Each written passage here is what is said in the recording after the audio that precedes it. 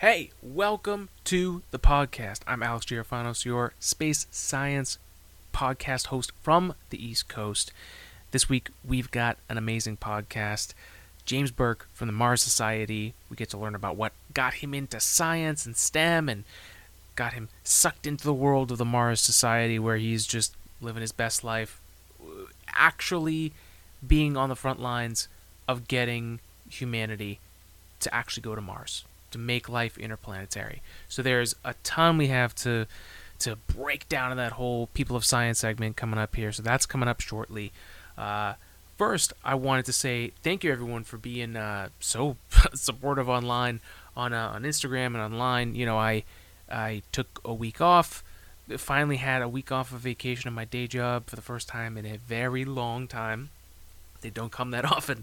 So I grabbed it. I took it. Got to get a little bit of my life together. Cut my hair. We're actually looking like a normal human being here. Less mad scientist, more like, hey, let's get this done. So anyways, I'm rambling here. Thank you for joining us. I had a great unwind last week. Thanks for bearing with us as I take a week off here. Got to the thing that's sticking with me the most is being up in northern Maine. Beautiful weather, beautiful night. It got completely clear. The Perseid meteor shower was out. We were lying on the dock, looking up at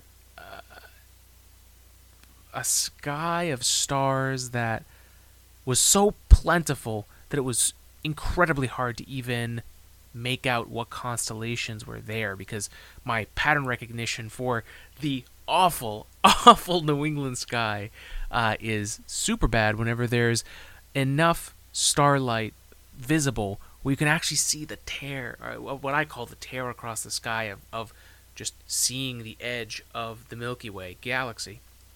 And it's wild. But we had like 1 to 2 meteors every minute, which was great. And there was a really great one that left a nice long trail that lasted a while. It was awesome. I needed that. I hope you get a chance to do that this summer before the winter comes, because winter is coming and the world is as unknown as ever. But what is definitely known is we're back. We're ready for all things space, and boy, do we have an episode for you today. Before we start, we wanted to let you know a few things. So if you want to support the podcast and dive deeper into this episode, we wanted to share this, and we'll have this link on this week's episode. It'll be an Amazon affiliate link, so if you click on that and you purchase the Case for Mars by Dr. Robert Zubrin, which was a pivotal book for James Burke, who we're going to speak to today, and myself, and plenty of others that came across this book, and it actually breaks down how we can make settling Mars possible with the technology that's close. It's not super theoretical, and instead of saying, no, that's impossible, it's too hard, there's an actual case for Mars. So this is a great book. We'll have that link in this week's episode. I highly recommend it. If you've never gotten it, definitely do. The audio book, also very good. So definitely recommend that. And of course, always, this podcast is brought to you by AG 3D Printing, where we bring your ideas into reality with 3D printing. We are in the middle of getting our Starship prototype built so that we'll be able to have a lot more fun. We showed it on episode 249 at the end of that episode. And of course, we'll have it up on our Instagram page at AG 3D Printing. But we are here as a 3D printing resource. If you're trying to get into it for the first time, if you'd like to just make something, get something 3D printed, bring an idea from your mind to the sheet of paper where you've scribbled it down. Maybe it's a napkin. Maybe you're like J.K. Rowling and writing Harry Potter, you're writing on a napkin. You bring that to us. We can help make that something that's in your hands and test it out, right? Spend some money seeing if an idea is worth it, if it really comes to life in your hands, and then you get even more passion for it, to inspire yourself for it, to know this is real, this is what I thought it was. We love bringing ideas into reality. So that's what we do here. And then, of course, we offer our 3D printing services for our students who are out there. There's plenty of people who have 3D printing labs in their schools, but there's not enough space. And especially now with COVID, which labs are open? How do I actually get access to that?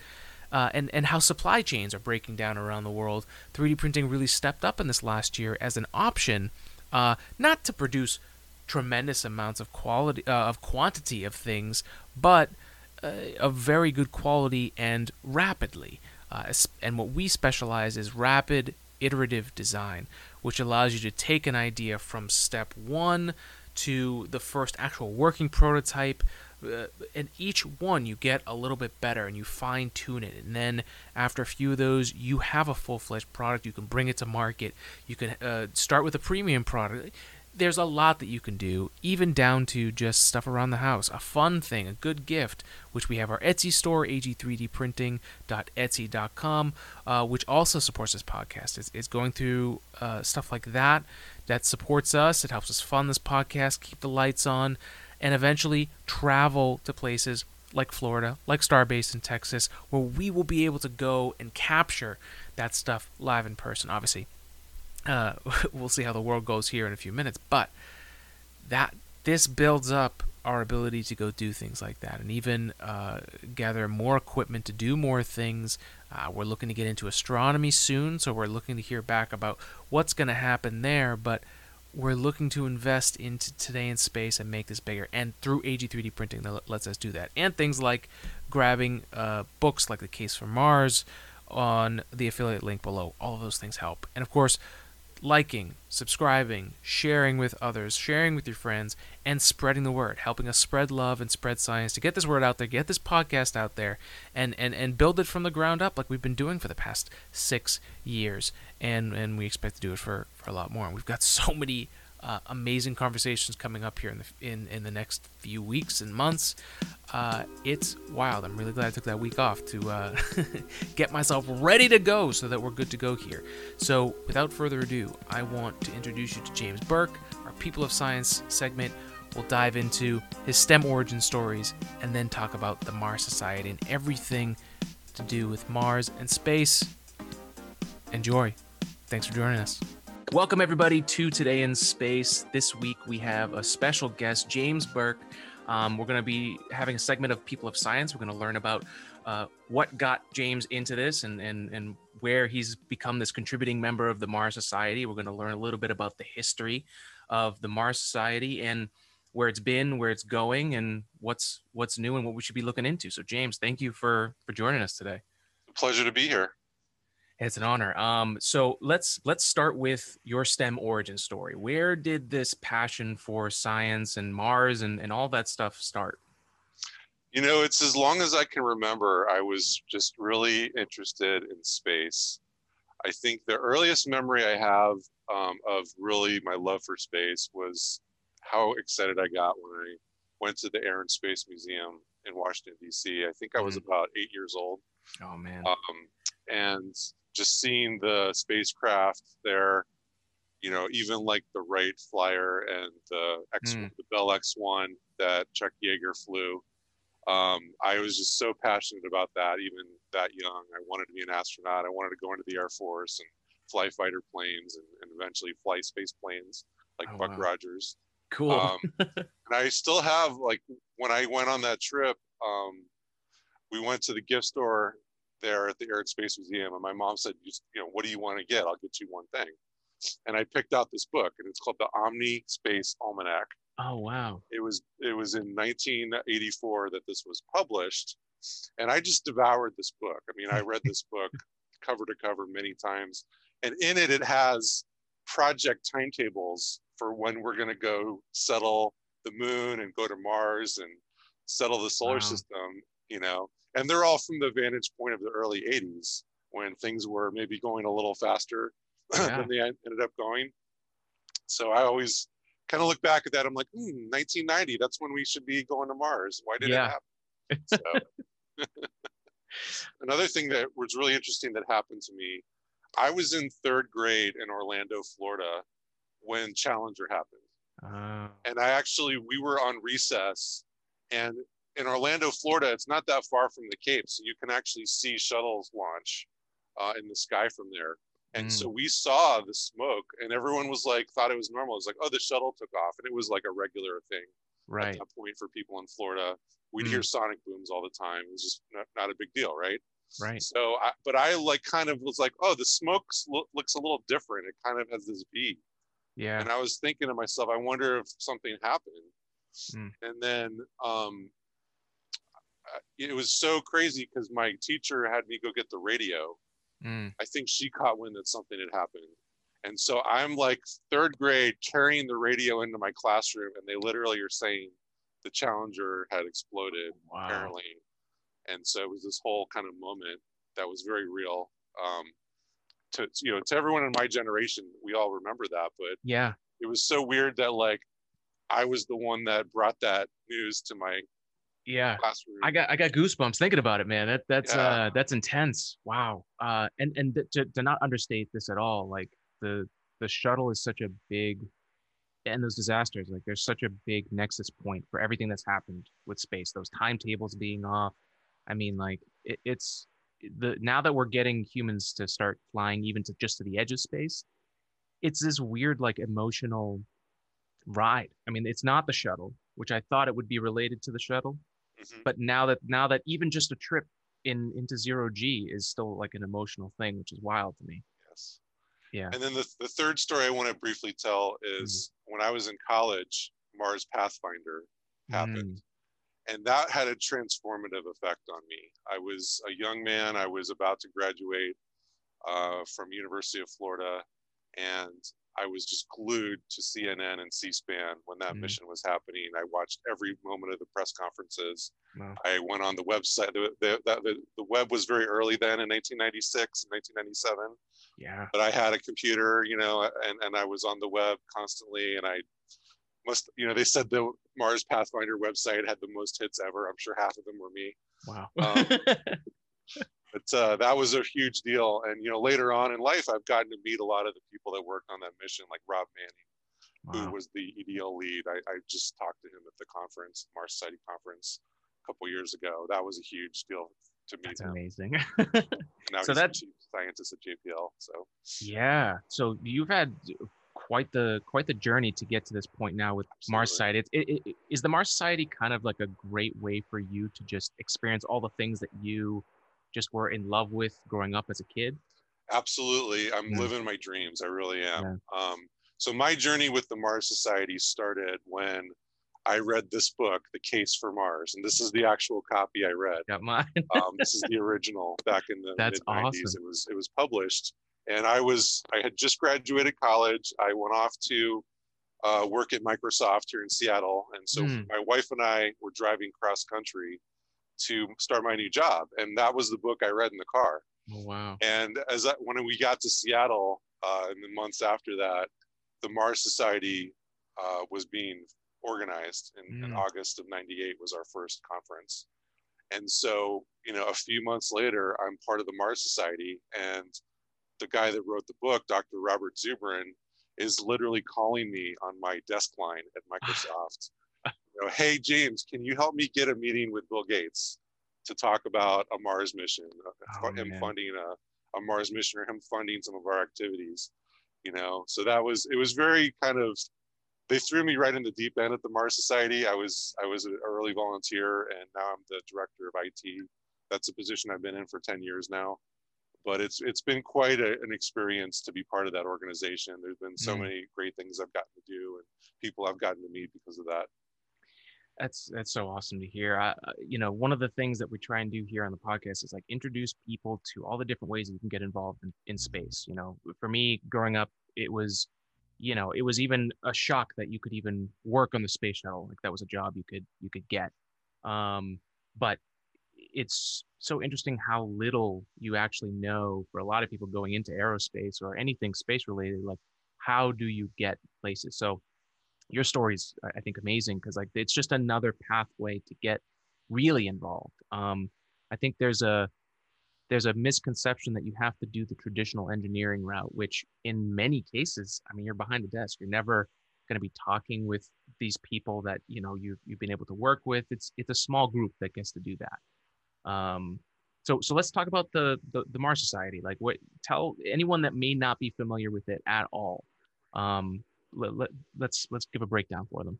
Yeah, absolutely. So we are the world's largest nonprofit organization that's specifically focused on sending humans to Mars. Mm. We want to settle Mars. We've been at it now for 23 years, Wow. this August. And so, you know, the amount of progress we've made in those 23 years to me is just amazing. I mean, now you can really taste Mars. It's Yeah. close. It I is. mean, it's going to happen. Like, it's not this 50 to 100-year science fiction thing. Yeah. Now we're almost there. And you and I and others listening, we're going to see it happen in our lifetime Yeah. because it's going to happen very soon. Um, and so we've been all about that. We have chapters around the world. We're made up of everyday people, that are interested in Mars and that are trying to see what they can do to contribute to that mission of settling Mars, of opening up Mars as a second home for humanity. Mm. And we go there. We don't go there to leave Earth. We go there to help understand Earth and help make life on Earth better for everyone by developing technology and science and increasing our awareness of the universe. Yeah. And so it's not this, a lot of people say, why don't you spend so much money is spent on space? We got to spend that money back here on Earth, deal with all the social issues, deal with Yeah. all the pollution and the climate change. Well, I would argue that we can do both. We can Mm. actually explore space and develop new discoveries and develop new technologies Yeah. that have dual uses back on Earth to solve a lot of those problems. I mean, space, there's an abundance of resources in space. Mm. And there's so many things that humanity is going to be able to do once we learn the skill of traveling to other planets, of Right. setting up colonies and settlements and orbiting space stations around the moon and Mars and Earth, and the outer planets. There's so many things we're going to be able to do to help Mm. what the situation is here on Earth. So, Yeah. we're laser focused on Mars. We have people that work at NASA, that work in ESA. There's so many things happening right now, with the Yeah. Mars Society. It's kind of overwhelming sometimes, but it's very You're exciting. so busy. Yeah. I've been following you on LinkedIn and seeing all the different stuff you've been doing, and like it's wild. I guess let's talk about some of the newest stuff that you're working on. I think it's a good time to transition to that. Absolutely. So I'm really excited about our Mars VR project. We are about to do our first public release of that. So let me talk a little bit about that. We've been at that Sure. for 4 years now. The goal with Mars VR is we wanted to take virtual reality and use it as a tool to not only help the science of exploring Mars. Of we have a base in Utah. I didn't mention this yet, Mm. called the Mars Desert Research Station, and we've been operating that base for 20 years. That's kind of our flagship effort at the Mars Society. Is we do Mm. this Mars analog research base.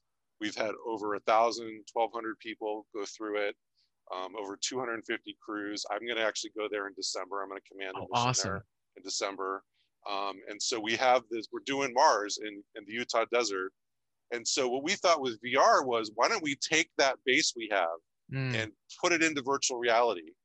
And there's a couple things we could do with that. We can train everyone that goes out there on how to do their work. Oh, yeah. How do they check all the propane and water tanks? How do they put on a spacesuit and go outside? How do Hmm. they use the facilities, use the kitchen, use the science lab, Right. and grow plants in the greenhouse, and use the RAM, which is how we repair equipment. So learning acclimating everyone to what that campus is like Mm. was sort of the main goal. But also we could tell the story of all that to the Yeah. general public. We could say, look, we're out there doing Mars. This is what it's like. This is what you could aspire to be. If you learn your science and your math, you can go explore Mars like we do, except it'll be Mars and not Utah. Right. And I've had the opportunity to show that demo of the Mars VR to, I showed it to 200 underprivileged schoolgirls, middle school age girls in Seattle a Mm. couple years ago before COVID. And they Wow. were like floored at how cool it was. Like 100% of people that Mm. put on the VR headset love it and Yeah. are just inspired. So we thought that with Mars VR, it could be not only a training tool for us, but it could be a public outreach tool. So we raised our first round of money was in 2018. We held a Kickstarter. Hmm. Our goal was $25,000. We actually raised 31,000 Awesome. because it was so popular. And we built the demo. We built the proof of concept. We scanned with a drone. We scanned a square mile of terrain in Utah around our base. Looks just like Mars. It's the Utah Southern Desert. Yeah. There, looks exactly like Mars. You got big cliffs and sand buttes, and you know, it's great. It's a great area. Very Yeah. geologically similar to Mars. Yeah. And then we have our campus. There's about 6 buildings that we've built there. The HAB, which is kind of like a landed spacecraft, and we have like a little science dome that we built, Yeah. like a half Buckminster Fuller geodesic dome. It's to just like if anyone's even like slightly skeptical, please go take a look. Like it's I love the idea of analog astronauts. I don't know why it took me so long to come across it, but that idea is it's such a good idea for prepping while the technology gets developed, you know? Like, and I think it's so cool that you've double purposed this. You know, you guys as an organization, you're like, hey, we need to train people. What's the easiest way so we don't have to spend tickets flying them out, bringing them in? How do we make the most out of this? Like, there's so much value that I'm so excited about. I can't even express it. But where is there a place where people can like check out the project right now? Maybe see some views of this. Yeah, marsvr.com is our website. And as I mentioned, we did the first round in 2018. We just did another round of funding with Indiegogo, and this time we raised $106,000. Dude, that's so awesome. we are just in the thick of development right now. This summer, we're trying to get our first public release done. It's very close. I just saw the latest build a couple weeks ago. I went down to this company in Seattle that we have working with us on it, Jeff Rayner and his company Mixed Reality. And they've like really done a great job getting the 3D models working for all the buildings. Oh, wow. And we're working through the training. We're actually even going to add an Ingenuity helicopter simulation where you can fly the helicopter. You could be the helicopter or you can fly it. Wow. And then you're also going to be able to drive a rover. So we have these Polaris EV rovers that we have in Utah. It's kind of like a cross between a golf cart and a pickup truck, but it can go off-road because we only have dirt roads there. Right. And so, and I've ridden in one for real, but in the VR, you're gonna actually be able to drive one on an obstacle course or even do races with them. Oh, cool. Multiplayer. And we have a physical apparatus called Yaw VR that we're partnering with. So we're actually gonna put this in museums. And in some cases, school will have one where you could actually sit in this little egg-shaped cup and it gimbals, and you have the VR headset on. So you really feel like you're driving.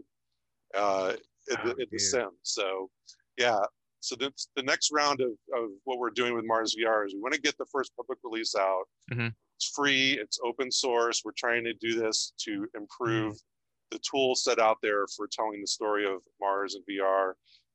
But we're going to then add on the training modules to it that people would purchase, things like the rover driving they would purchase to try to generate revenue for us to do follow-on work.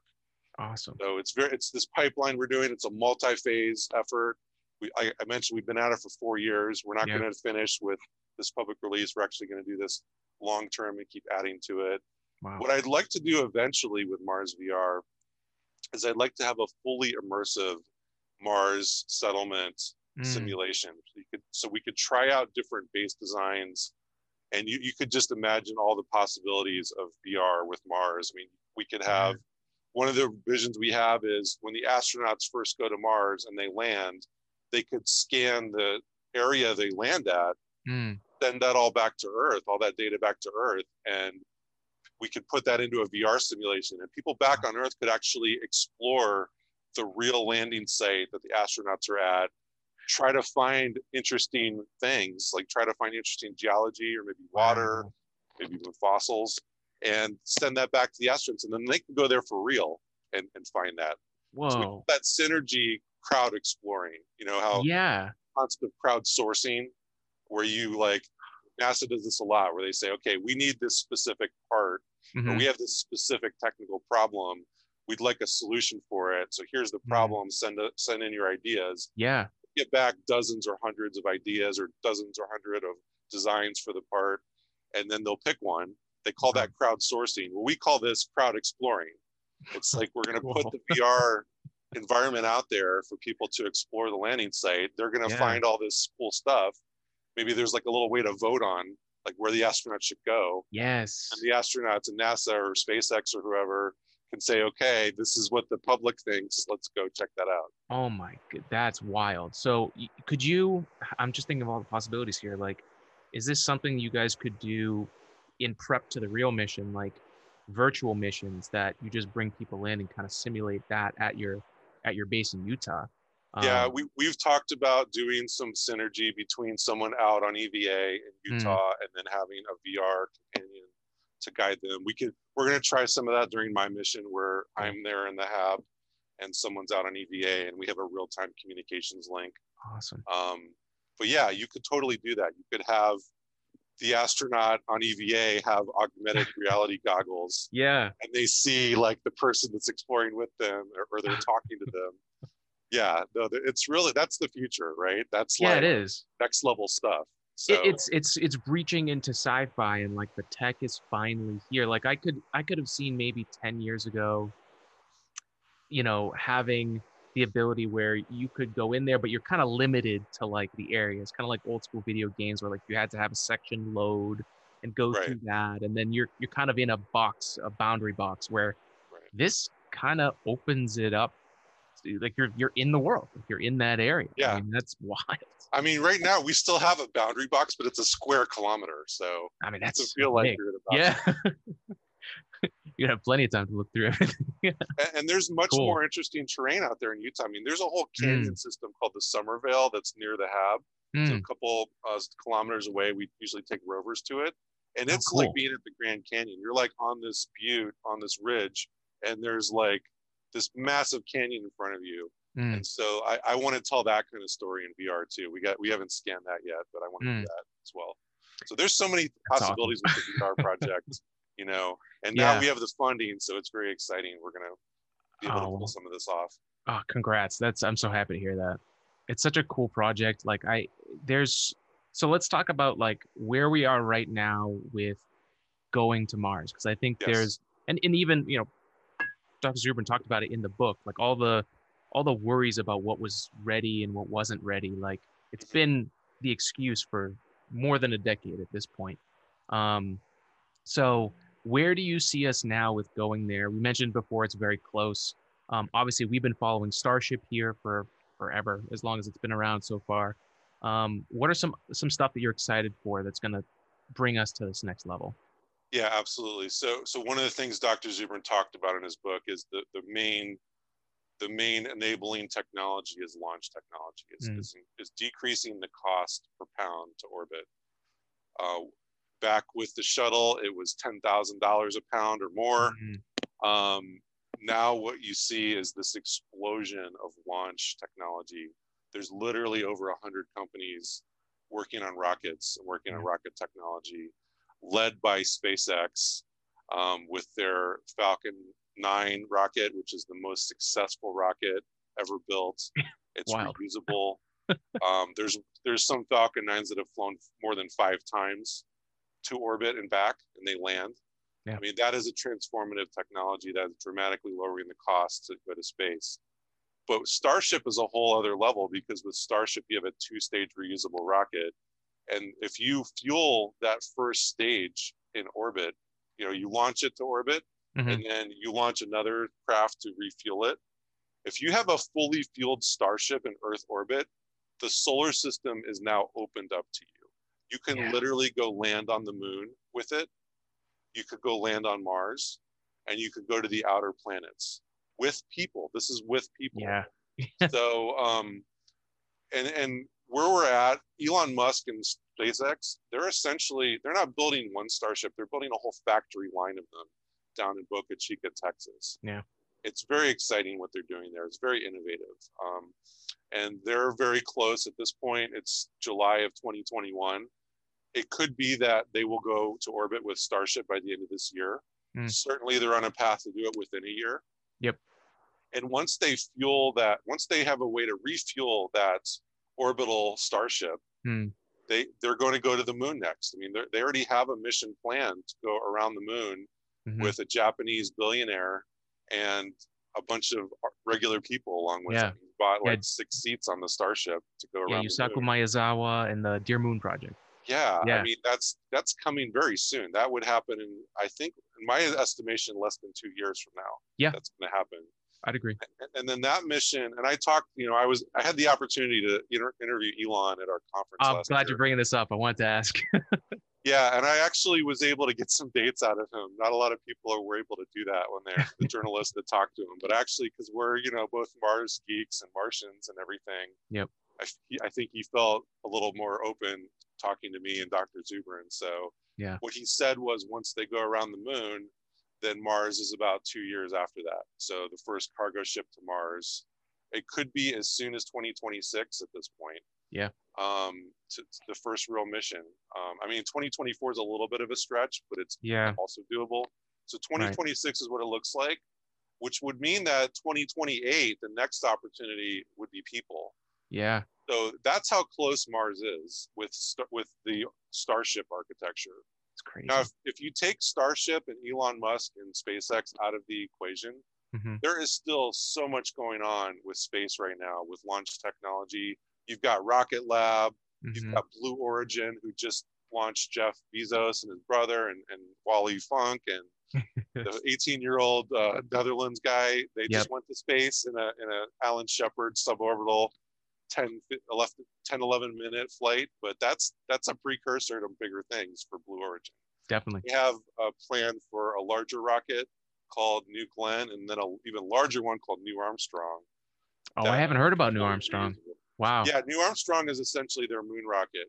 It's like Saturn V class. Okay. It would be fully reusable. Wow. That's probably like 10 years out, but New Glenn's coming. I mean, they're already working on New Glenn, and that's a Falcon 9 class rocket that's orbital, but fully reusable and using liquid hydrogen propulsion.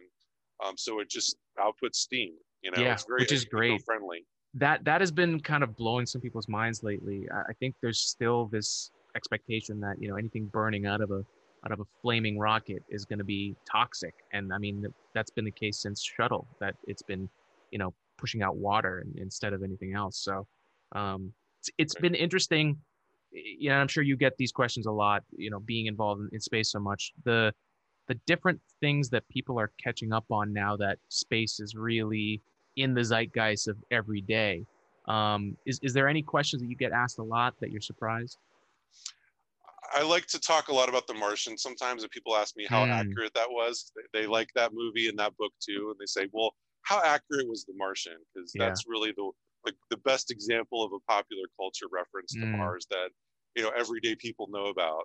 That was a popular movie. Matt Damon was in it, and so I say, look, that movie was pretty accurate. Like, we were excited when that movie came out. Yeah. The one thing that wasn't accurate was the way the atmosphere works on Mars. He wouldn't have gotten blown around like that at the beginning of the movie.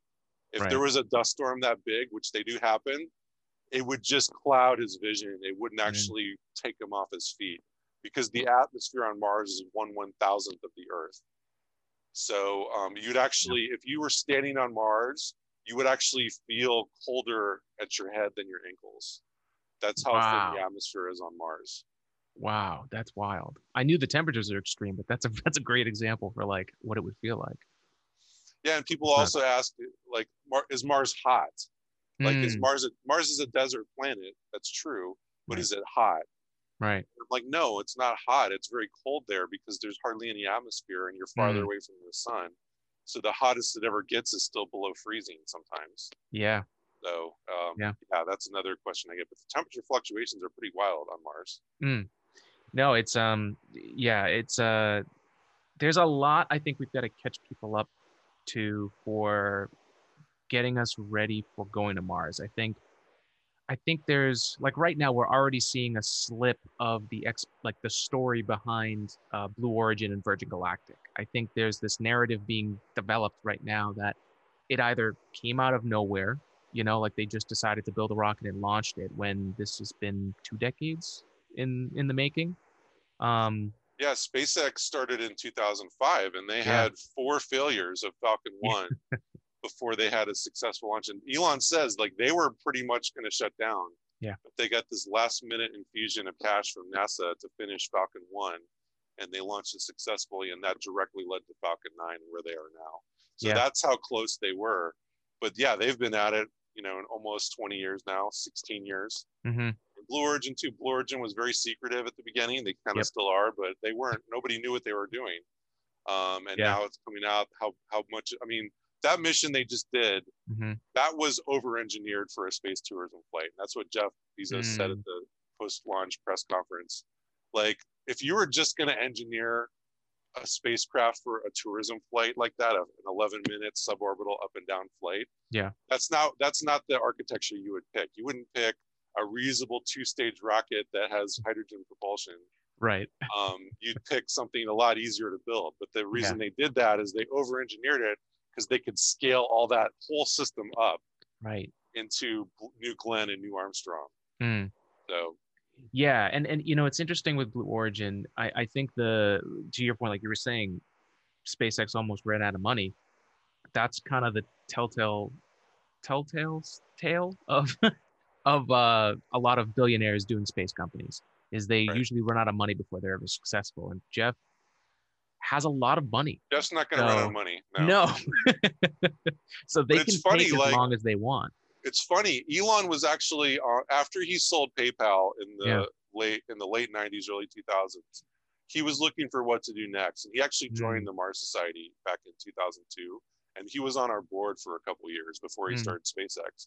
And Dr. Zubrin actually tried to talk him out of SpaceX because we had just seen this guy Andrew Beale in Beale Aerospace just use his whole fortune up on space and not get anywhere with it. Yeah. So Robert Zubrin was like, "That's Elon. Don't do it. Yeah. You're going to waste all your money." Like Andrew Beale. But here's the difference between Andrew Beale and Elon Musk. Elon Musk is the kind of guy that could teach himself rocket science by reading books. Yes. And he really did that. I mean, that guy knows everything about what SpaceX is doing. He's the chief engineer of SpaceX. Yep. And he did that all on his own. He's self-taught. So he's just not a normal human being. No, he's definitely not. And he's definitely a benchmark that I like reach for as an engineer. Like being able to get dirty on the ground floor of literally of the manufacturing floor to figure out the problem. Like that's an ability that Jeff, nothing against Jeff Bezos, but it's not an ability he has, and it's not an ability that Richard Branson has. Right. So there's so many tiny problems and probably points they would have gotten to that they wouldn't have gotten through without Elon there pushing it through. Yeah, he does the work. It's all about doing the work. A lot of things in life, it's like, hey, here's a great idea, but to make it reality, you actually got to hit your nose on the grindstone and roll up your sleeves. Yeah. And really work through it. And that's what Elon literally sleeps at the factory floor at Tesla. Yeah. I kind of worry about the guy because I do too. When you see him in person, he's pretty like stressed and like hasn't slept a lot and things like that. But that's what works for him. He's a workaholic. He is. I kind of am too. Yep. Got Asperger's. And a lot of, it's funny, I have a little touch of that too. My daughter has it. But it's just means like we like to work. It's fun to work. It's fun to like accomplish something significant.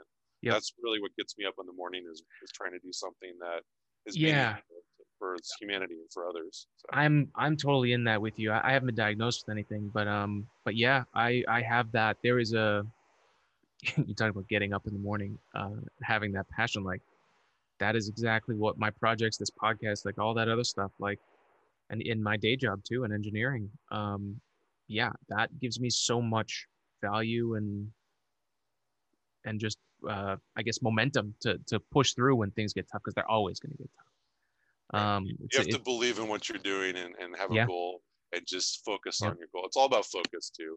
Not just working hard, but focusing and working smart on the thing you're trying to accomplish. Oh, let's dive into this because I love this. That's a great conversation because there's so many engineers and people that work hard that will work themselves too hard. I'm one of those people. I'm literally in the process this year of pulling it back, but being more specific about when I'm 100%. Like giving myself like, okay, from 10 to 2, I'm going to be on this, and it's going to be as full throttle as I can put it. and I'm going to do as much work as I can. And then when I'm not doing that, being good about, have an idea, throw it in the notes, making sure that it's there for the next time I have the opportunity to go full throttle. Do you have any stuff that you do that helps? Absolutely, I do. So actually, my day job, I worked at Microsoft as a project manager for a long time. Mm, And so I've really gone deep on agile project management and mm, prioritization, requirements gathering, mm, coming up with plans, coming up with specifications. That's what I did at Microsoft for almost 20 years. mm, So what I do with Mars Society a lot is I have my own sort of prioritization mm. methods to organize the work I do and the work others do.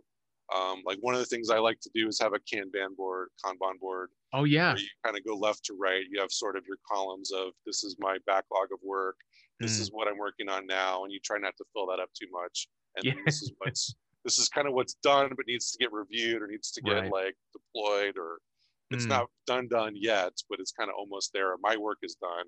Now I'm waiting on other people. So I take work a lot through that process. cool. It's very important to not overfill the middle part of that. You don't want to have too much work in progress. You want to start things and Yeah. finish them. You Mm, don't want to like have someone tell you stop starting new stuff and finish the things you already have going. true. That's bad. You want to definitely be like focused on, okay, I've got this project, I'm going to finish it. I Mm, have this great idea for something else, but I got to finish this one first and then work on the next thing. yeah. So that's a big deal for me. I also do this Mm, thing called a 2x2 prioritization matrix, okay. which means that I think about what are the things that only I can do and what Mm, are things I can delegate to someone else. ah, That's the top and bottom. Okay. it's So huge. only I can do the stuff on top. The other Mm, stuff like has to get done, but someone else could do it right. besides me. And I could delegate that. And then I Ah, look at, is it urgent or not? Right. yes. So if it's super urgent and I can do it, well, that's when I know that's what I need to work on. Yeah. But if it's not urgent and someone else can do it, that might not get done by me. That's going to get delegated, and that might not even happen. Wow. It's not urgent. Yeah. So I've never heard of that. That's amazing. I think I'm gonna use that. and then here's Um, one please. other tip I give people. If something comes in and it's going to take you less than 2 minutes to Mm, do it now. Do it immediately. That will get it off your plate. Because a lot mm, of times people will say, "Oh yeah, that's going to be easy for me to do. I'll do it later," and then it like blows up, yep. or they forget about it. Mm-hmm. It's bad, right? If Yep. something's quick, just get it done, man. Yeah. And that I do that when I do that type of mindset, if it's Mm, quick, I just get it done. And if it doesn't take 2 minutes, I do put it aside. I do yeah. delay it forever long. But Mm-hmm. if it's quick and I just do it, I have this reputation of, wow, James gets so much done. Yeah. Like James is like on top of all this stuff. Yeah. And it's really just the little stuff I get done fast. And then Mm, the bigger stuff, I work on what only I can do. I love that. For me, work, my day job was the place that I've developed a lot of these really good habits. I'll use that in work. I like to start my day with those small tasks if I have them. I like to build momentum on like how good I feel about getting them done, and then that seems to carry me throughout the rest of the day. Um, yeah, that's really great advice. Thank you. I definitely going to start using that stuff. That 2x2 matrix is exciting. I've used something similar, but it's not delegation related. It's like priority related, where it's like each quadrant has a different Q1 through like Q4, and um, the first one is immediate and it has to get done like now. The second one is it's good to have, like it's going to be really important for long term, but it can get overdone by stuff that needs to get done, like the fires, putting out the fires during the day. That's kind of the first one.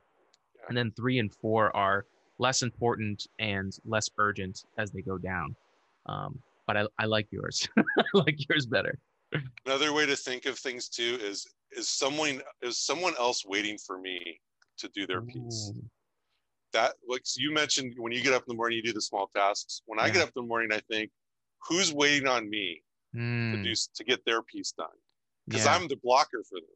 Right. Like I'm literally blocking them from making progress on our shared project. Mm. So I got to unblock them first. And maybe it's a little thing like, hey, I know you're waiting on me. Mm-hmm. Here's when I'm going to give you the thing. Mm. Like it's not going to be today, it's going to be Right. tomorrow. So then Right. they know, okay, I need to work on something else. James is not ready. Yeah. You know, that Mm-hmm. that's a good thing to do too. Oh, I like that a lot. But yeah, don't block others. Like that's bad. No. No, and it's it's funny to think about. I like to think about companies, organizations, whatever group of people are working towards a project, like as this living thing, and we're kind of all the organs or whatever else, however you want to think of it, in that system.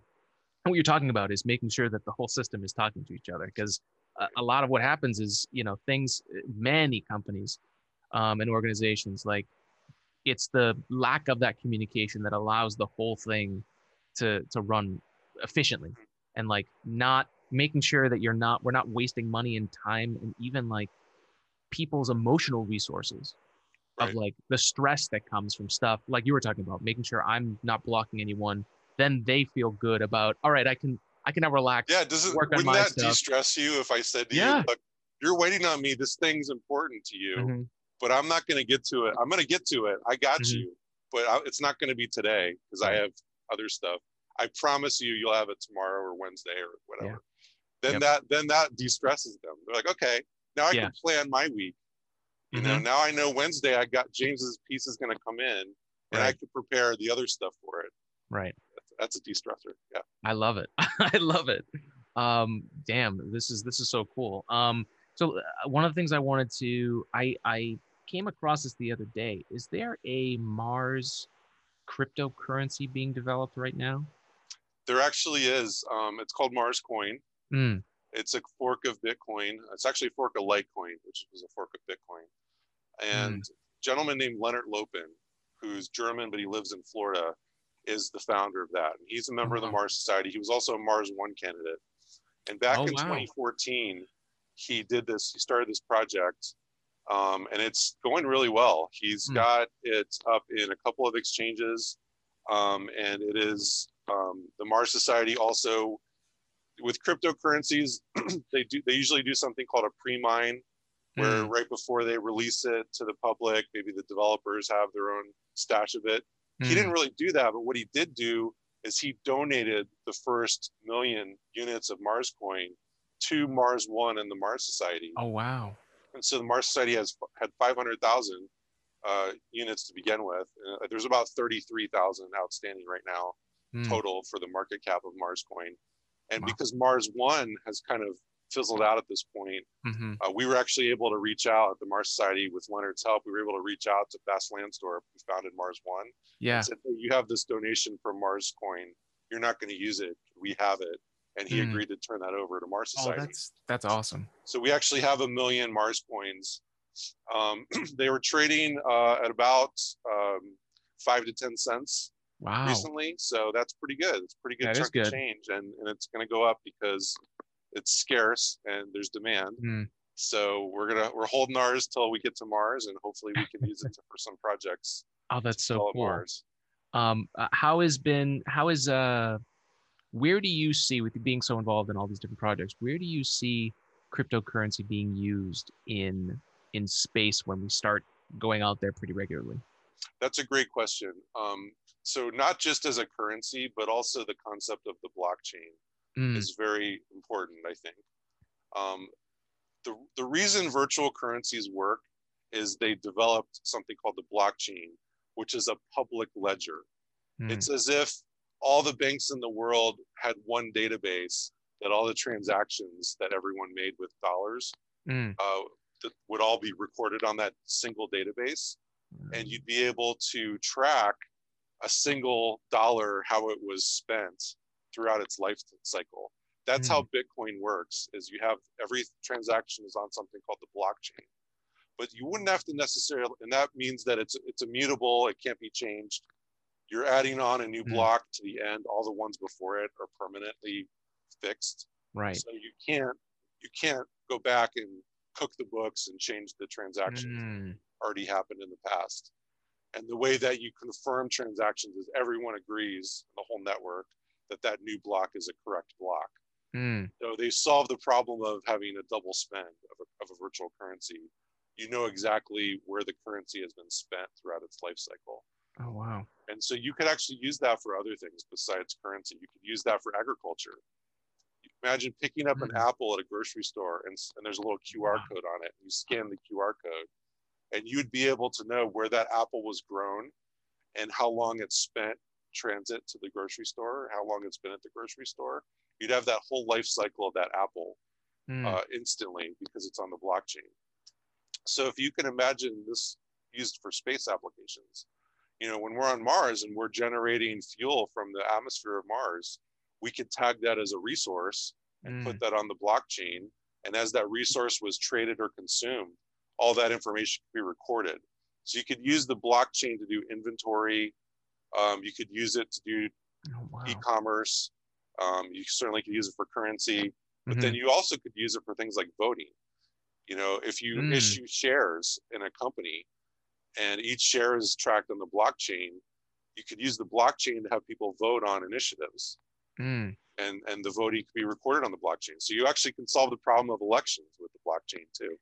That's crazy because I think a lot of us are looking for a way to try and make things better in our voting process, not just in the country, but in a lot of different places. You broke it down so nicely, like what the blockchain is.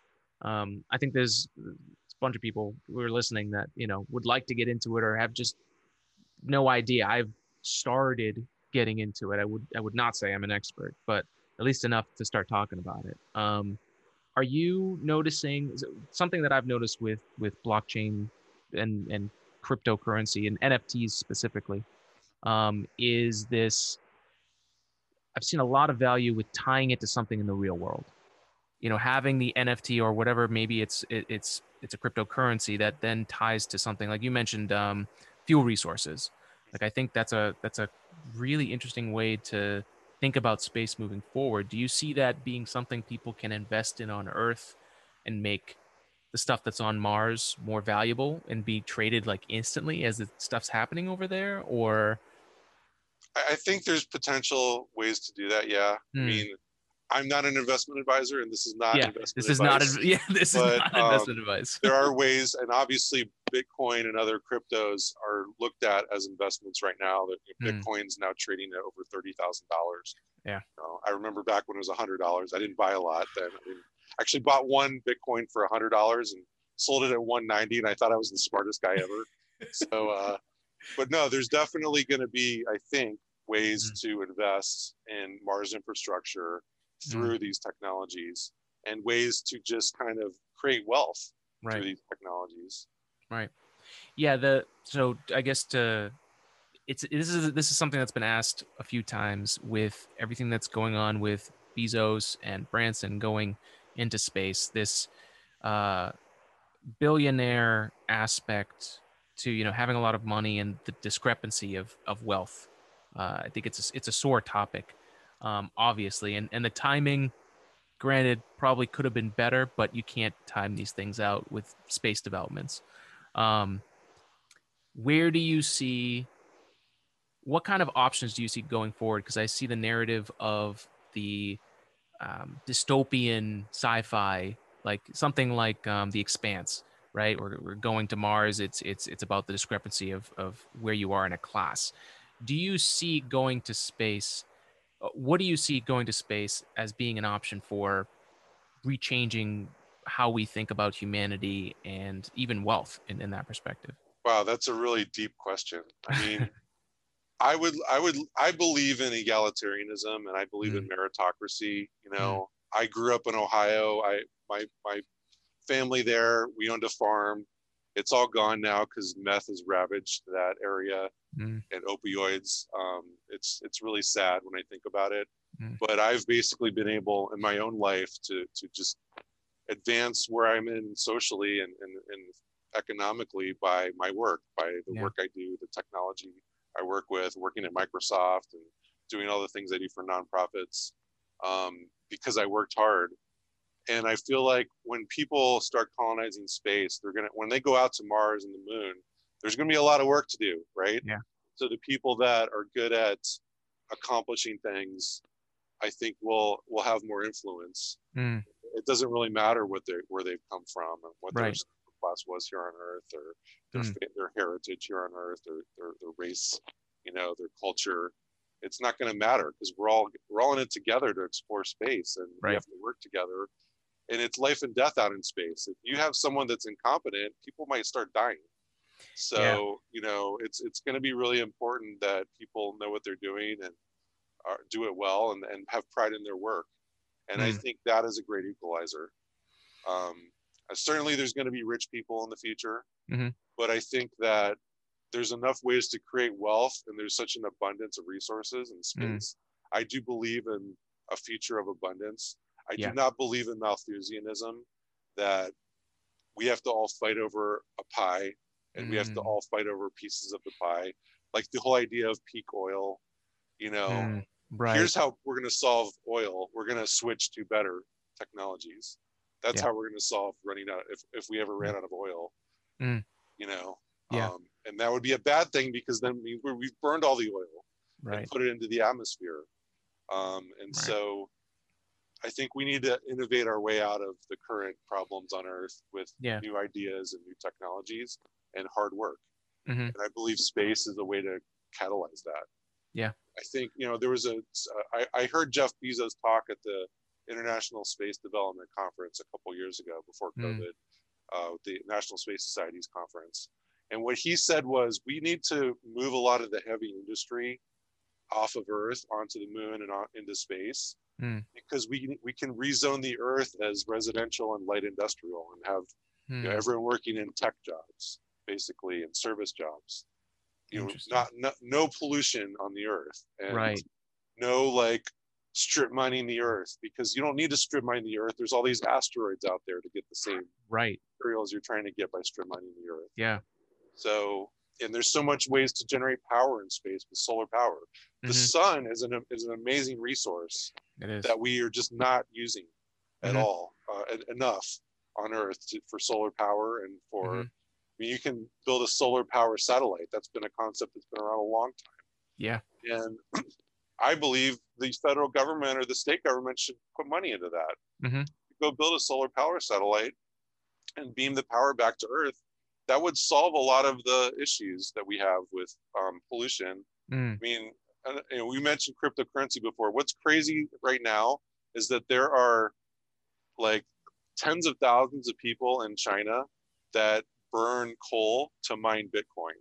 Yeah. Like, that's the wrong approach. We need to figure out how a better proof of work system for Bitcoin. Yeah. We also need to figure out a better power generation system for humanity than Mm. burning fossil fuels. And I think we have it figured out.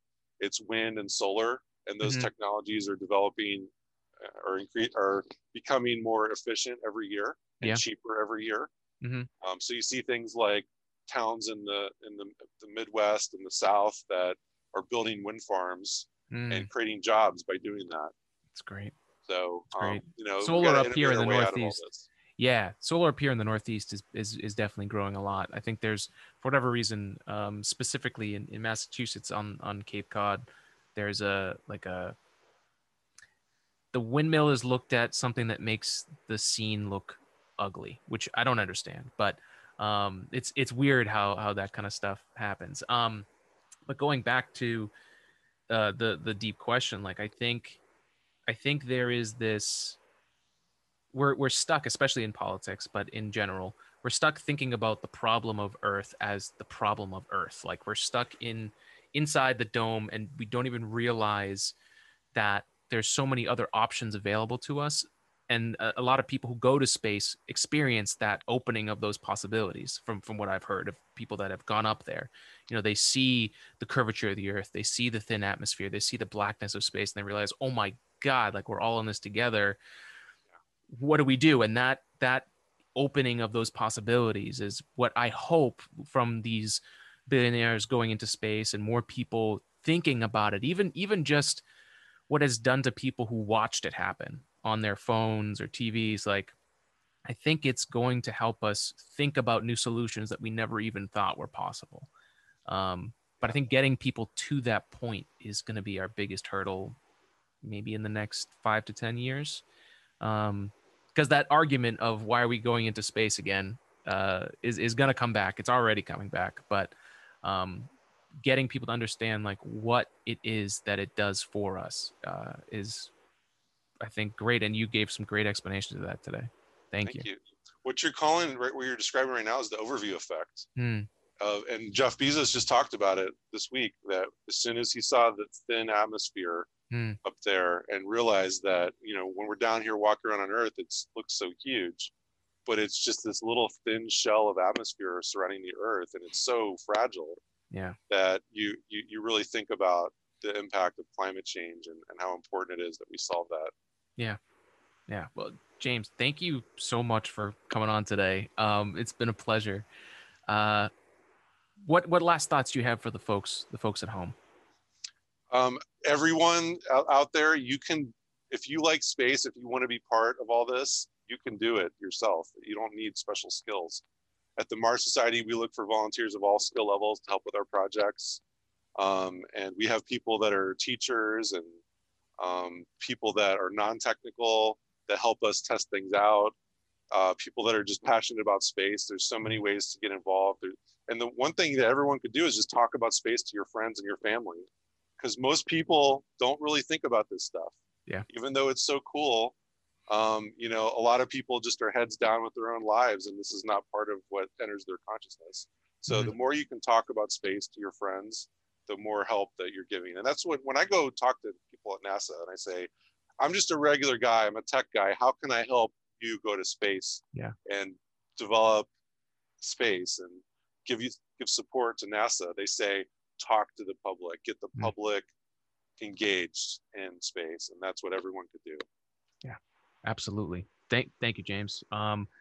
Everybody go check out the Mars Society. It's marssociety.org. Yes. marsvr.com. Go check out that project. I can't wait to dive into that. And you know, check in with the Mars Society. You know, see what you can do if you're interested in getting into this. Like James said, reach out and see how you can help advance us to this next level for humanity in space, making things interplanetary. So, James, thanks again for coming on. We appreciate it. Everybody, spread love, spread science, be good, and we'll see you next time on another episode of Today's Space.